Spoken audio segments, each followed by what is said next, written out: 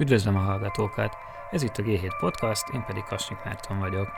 A héten megjelent nálunk egy cikksorozat, amiben alámerültünk a magyar cégvilágnak az alsó bugyraiba, és utána mentünk annak, hogy miért van néhány budapesti címen több ezernyi vállalkozás bejegyezve, amelyek aztán elég gyakran eltűnnek. Ezekről elég sokat lehetett olvasni a sajtóban, de mi most arra fókuszáltunk, hogy mi is az a szolgáltató, aki lehetővé teszi ezt az egész elrendezést. Úgyhogy itt van velem a cikksorozat szerzője, Jandó Zoltán. Szia, Zoli! Szia! Szóval honnan jött ez a dolog? Ha jól értem, ez tulajdonképpen egy ilyen mellékvágány volt még egy előző ügyből, amit a Bálinttal nyomoztatok. Igen, ugye a Fabok Bálinttal együtt csináltunk egy cikksorozatot egy borsodi bűnbandáról, illetve egy borsodi bűnszervezetről, ami szintén ugye adócsalásra specializálódott, és ugye az ilyen bűnszervezetekben mindig százas nagyságrendben vannak cégek, és amikor ezeket a cégeket dolgoztuk föl, nézegettük, hogy pontosan milyenek, mennyi adót csaltak el, milyen listákon szerepelnek, kik voltak a tulajdonosok, stb., akkor viszonylag sok visszatérő címmel találkoztunk. Ezen kívül a NAV-nak van egy olyan listája, amin minden negyed évben közzéteszik a 100 millió feletti adótartozással rendelkező cégeket, és ugye ehhez a cikkhez azt is megnéztük, és ott is ugyanilyen visszatérő címek voltak. És ugye a legérdekesebb az volt, hogy ez a bűnszervezet a Szerencs-Miskolc-tengelyen működött, de nagyon-nagyon sok bedöntött cég Budapesten végezte be a sorsát, tehát hogy itt tűnt el, és ugye ezek voltak azok, amelyek tipikusan ugyanazokon a címeken jelentek meg, és aztán egyszer csak támadt egy ötlet, és megnéztük ezt az összesen jelenleg 1519 céget, ami ezen a NAV listán szerepel, ahol ugye a 100 millió adótartozás fölötti cégeket összesítik, hogy hány címre vannak bejelentve, melyek azok a címek, ahova több van bejelentve, stb. És nagy megdöbbenésünkre találtunk 21 olyan címet, ahova közel 400, tehát az összes adótartozó cégnek a negyede van bejelentve, és innen indult ez az egész cikksorozat. Egyébként hogyan tűntek fel a címek? Tehát így nézted a cégeket, és feltűnt, hogy mennyire sok van ugyanazon a címen, ilyen rejtélyes módon jöttek elő újra a címek. Igen, ugye ilyenkor nagyon sok mindent megnézünk, mások mellett a címet is, és címeket is, és hogyha egy cím sokszor előkerül, akkor egy idő után feltűnik, hogy ezt a címet már valahol láttam. Tulajdonképpen vannak olyan cégek, amelyek arra szakosodtak, hogy székhelyet biztosítanak más cégeknek. Ezek úgy az úgynevezett székhelyszolgáltatók. És erre kiépült tulajdonképpen egy iparág, hogy más cégeknek, akiknek nincsen ingatlana, nem a saját ingatlanjukba akarnak valamilyen okból bejelentkezni, vagy egyszerűen csak olyan szolgáltatásokat szeretnének igénybe venni, amit egy ilyen szolgáltató tud nekik nyújtani. Tehát ők ugye alapvetően átveszik például a leveleket. Van egy cég, akinek jön egy héten 15-20 level, és nem akar minden nap a postára járni a cégiratokkal, az megbízhat egy ilyen székhelyszolgáltatót, és akkor átveszi ezeket a leveleket, és elég egy héten mondjuk egyszer bemenni hozzájuk. Szóval létrejött ez az iparág, és jelenleg 10 000-es nagyságrendben vannak különböző vállalkozások bejegyezve ilyen székhelyszolgáltatókhoz Magyarországon. Ez egyébként mennyire jelent adminisztrációs könnyebbséget, hogy egy kis cég vagy, és melyek azok a cégek, amelyek nagyobb eséllyel fordulnak székhelyszolgáltatóhoz, teljesen legitim célból, hogyha van ilyen, és mi az, amit megkönnyít nekik adminisztratív szempontból? Hát én nagyon sok a kezdővállalkozás, volt is, aki azt mondta székhelyszolgáltatói oldalról, mert elég sok székhelyszolgáltatóval beszéltünk ez a cikkhez, hogy ő kezdővállalkozásként már csak székhelyszolgáltatóhoz menne. Ugye nagyon sok esetben, aki elindít egy vállalkozásnak, nincsen saját ingatlanja, és az, hogyha nem saját ingatlanba szeretne bejelentkezni, az okozhat adminisztrációs nehézségeket. Ugye mondjuk egy albérletben nem fogják engedni, hogy bejelentse nem fogja az a főbérlő hozzájárulását adni, vagy ritkán adja a hozzájárulását, de valaki egy koleszszobából akar indítani, nyilván a koleszszobában sem feltétlenül lehet bejelenteni egy céget, szóval, hogy általában azok szoktak ilyen székhelyszolgáltatóhoz menni, akik azt szeretnék, hogy tudjanak mondjuk otthon dolgozni, vagy az albérletben, ahol laknak, vagy a koleszban dolgozni, a kis számítógépekül, mert nekik elég az a hely.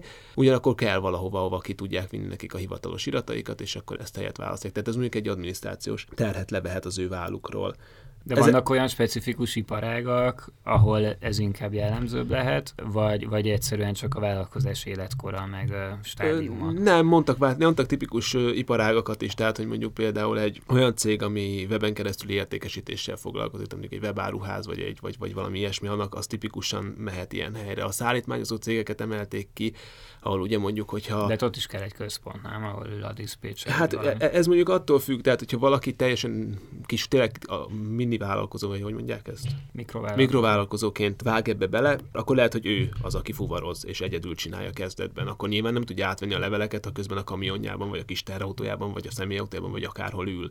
Tehát, hogy azt mondták, hogy ez is viszonylag gyakori, hogy ilyen jellegű. Tehát így mondtak példákat erre, ugye elég sokat végignéztem ebből a sok tízezer cégből azért jó párat megnéztem, és viszonylag jól látszik az, hogy nagyon nagy arányban vannak olyan cégek, amiket az elmúlt 1-2 évben alapítottak. Tehát tényleg látszik, hogy a fiatal cégeket alapból ide jegyeznek be, hogy itt alapított cégeket, és nem régiben alapított cégeket. Uh-huh. És olyan van, hogy mondjuk egy cég itt kezdi, és aztán kinövi magát egy legitim vállalkozásra esetleg, és aztán már lesz saját ingatlanja, vagy ezek úgy gyakrabban el is tűnnek. Hát ugye ezeket nehezebb megtalálni, mert ugye ők már nem ide vannak bejelentve, tehát hogy ez azért nehezebben látható, de azt mondják, hogy vannak ilyenek, akik elmennek, meg vannak olyanok is, akik ugye ide jönnek, és ezek között szokott lenni egyébként a problémásabb kör. És milyen módszerrel próbáltad megnézni, hogy melyik cégek problémásabbak? Hát ugye az első kör az volt, hogy megnéztem ezt a NAV listát, és ugye ott látszott, hogy milyen nagy arányban vannak jelen a problémás cégek ezeken a székhelyszolgáltatói címeken. Ugye arról beszélünk, hogy a negyede volt 21 címen, de további nagyjából 15%-a még egy ilyen 50-60 címen, amelyek szintén székhelyszolgáltatók voltak, tehát így nagyjából a 40%-a is a jelenleg 100 millió fölötti adótartozásra rendelkező cégeknek akár székhelyszolgáltatóhoz lehet bejelentve. A 21 címen, amit megnéztem, ott nagyjából átlagban a 2%-a a cégeknek, akik oda vannak bejelentve, az ezen a listán szerepel, ez az országos átlagban 0,3%. Tehát nagyjából 7-szeres a szorz, ami azért egy elég szignifikáns eltérés, és azért mutatja azt, hogy valószínűleg próbálják ezt is kihasználni a különböző adócsaló céghálózatok arra, hogy megpróbálják eltűnni valahogyan a hatóságok elől. Ez a gyakorlatban hogyan néz ki? Tehát mi az az előny, amit, hogyha valaki nem teljesen legitim szándékkal használ egy székhelyszolgáltatót, tehát mi az az előny, amit adhat ez neki az adóhatósággal szemben? Hát igazából a fő előny az, hogy időt lehet nyerni a székhelyszolgáltatóval, és ugye azt vettük mi észre, amikor ezzel a borsodi bűnszervezettel foglalkoztunk, hogy itt az idő egy ilyen bűnszervezetnek a működésén, ez egy nagyon fontos tényező. És ebből a szempontból a bűnszervezet mindig előnyben van a hatóságokkal szemben. Ugye a bűnszervezetet azt egy központba fogják össze, ott látják, tudnak azonnal reagálni különböző dolgokra, átlátnak mindent.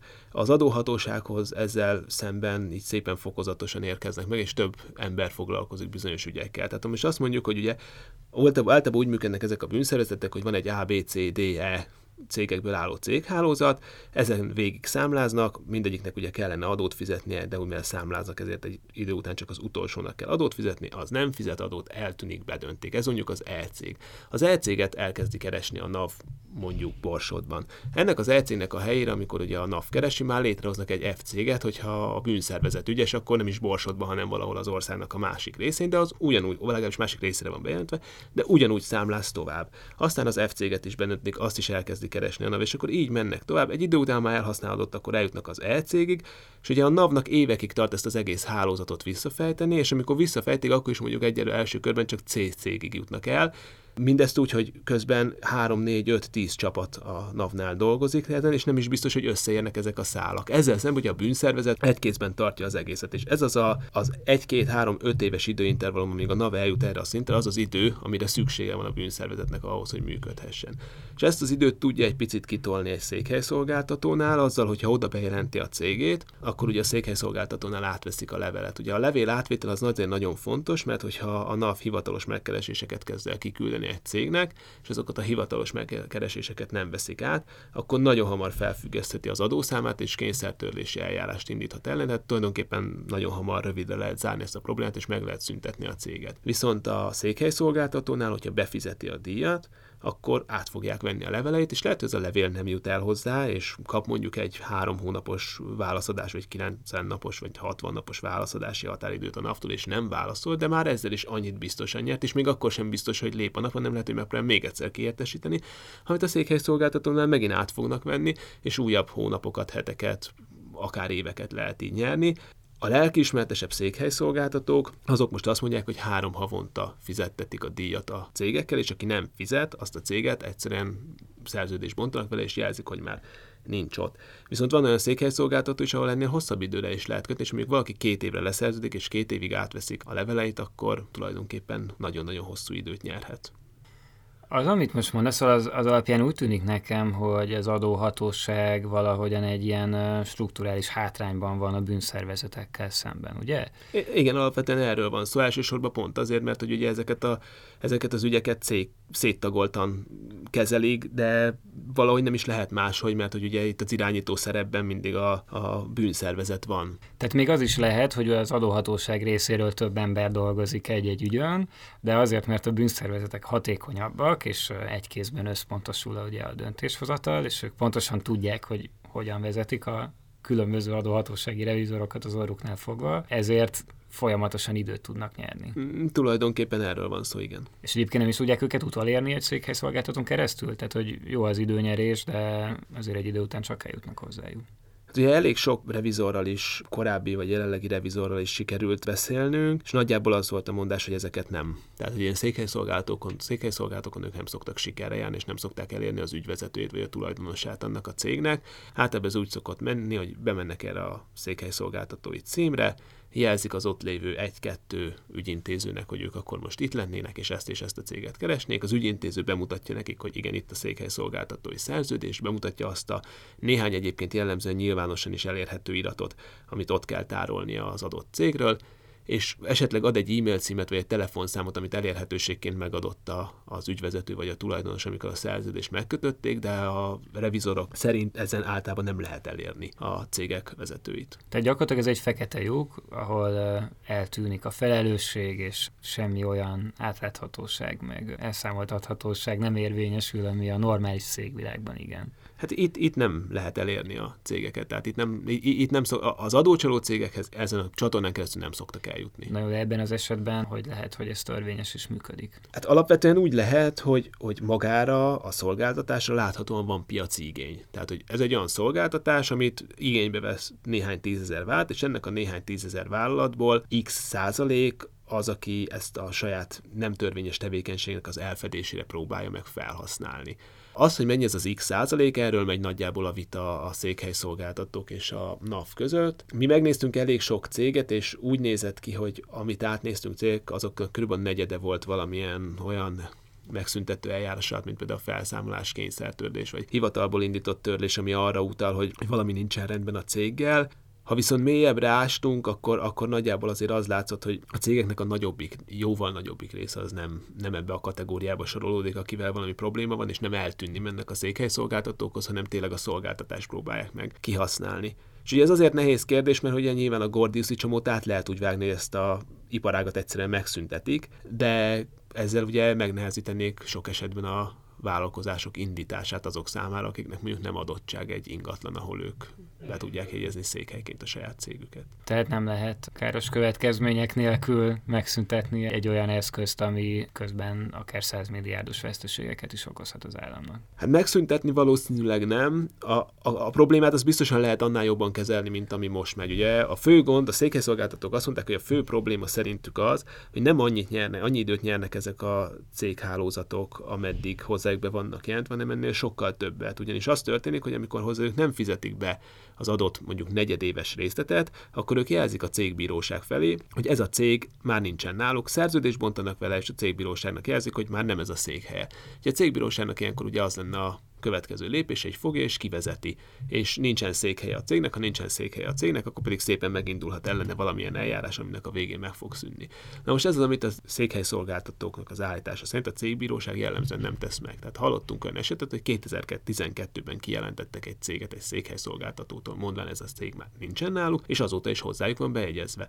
A NAV-val állítólag ennél hatékonyabb az együttműködés, és éppen ezért az elmúlt időszakban már próbálják az adóhatóságot keresni és oda lejelenteni, sőt az adóhatóság is elkezdte megkeresni őket és lekérni tőlük különböző adatokat, hogy na, ki az, akiket az elmúlt negyed évben kijelentettek, de még itt sem teljesen zökkenőmentes, és ezért látszik, hogy a szektornak a megítélésében ezek az a beszélgetések alapján, amiket én a szereplőkkel folytattam, abból egyértelműen kijött, hogy azért elég ellentétesen gondolkodnak ennek a szektornak a szükségességéről, lényegéről, működéséről. Mekkora egyébként egyáltalán ez az iparág, a székhelyszolgáltatás?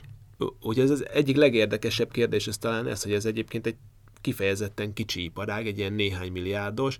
Ugye végignéztem a cégeknek az árbevételét, a nagyobb cégeknek, és már abból is az jött ki, hogy a 100 milliós árbevételű csoportok azok már a legnagyobbaknak számítanak, inkább itt azért a 10 milliós kategóriában mozognak.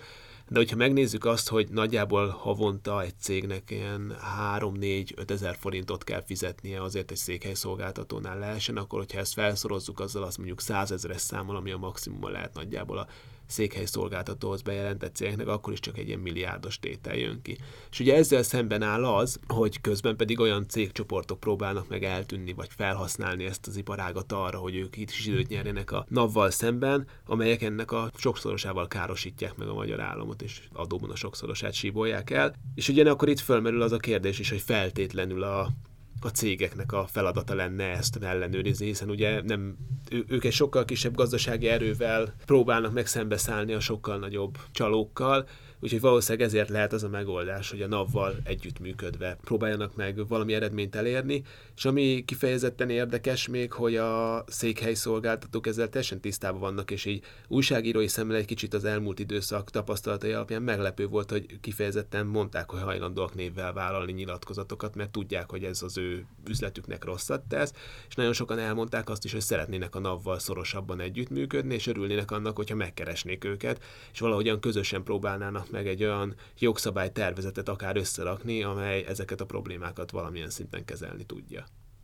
Megtudtál ilyen érdekesebb történeteket az anyaggyűjtés folyamán a kis cégek apró mikrokozmoszából? Hát ugye elég sok székhelyszolgáltatót felkerestem, és nem egy helyen találkoztam postással, akik annyira nem szeretik a székhelyszolgáltatókat, egyszerűen azért, mert 100-as nagyságrendben kell minden nap kivinniük oda levelet, és ilyen órákat töltenek el esetenként egy székhelyszolgáltatónál. Egyébként pont azért, mert azokat a cégeket, akiket megpróbálnak a székhelyszolgáltatók kijelenteni, azokat ugye nem vezetik ki, ők viszont már nem veszik át a leveleiket. És ezért az van, hogy mondjuk kivisznek egy székhelyszolgáltatóhoz 400 levelet, akkor abból csak 300-at vesznek át, a maradék 100-at még vissza kell vinni, de ezeket ugye egyesével nézik végig. Úgyhogy egy ilyen székhelyszolgáltatóhoz be van jegyezve 1000, akár 1200 vállalat is.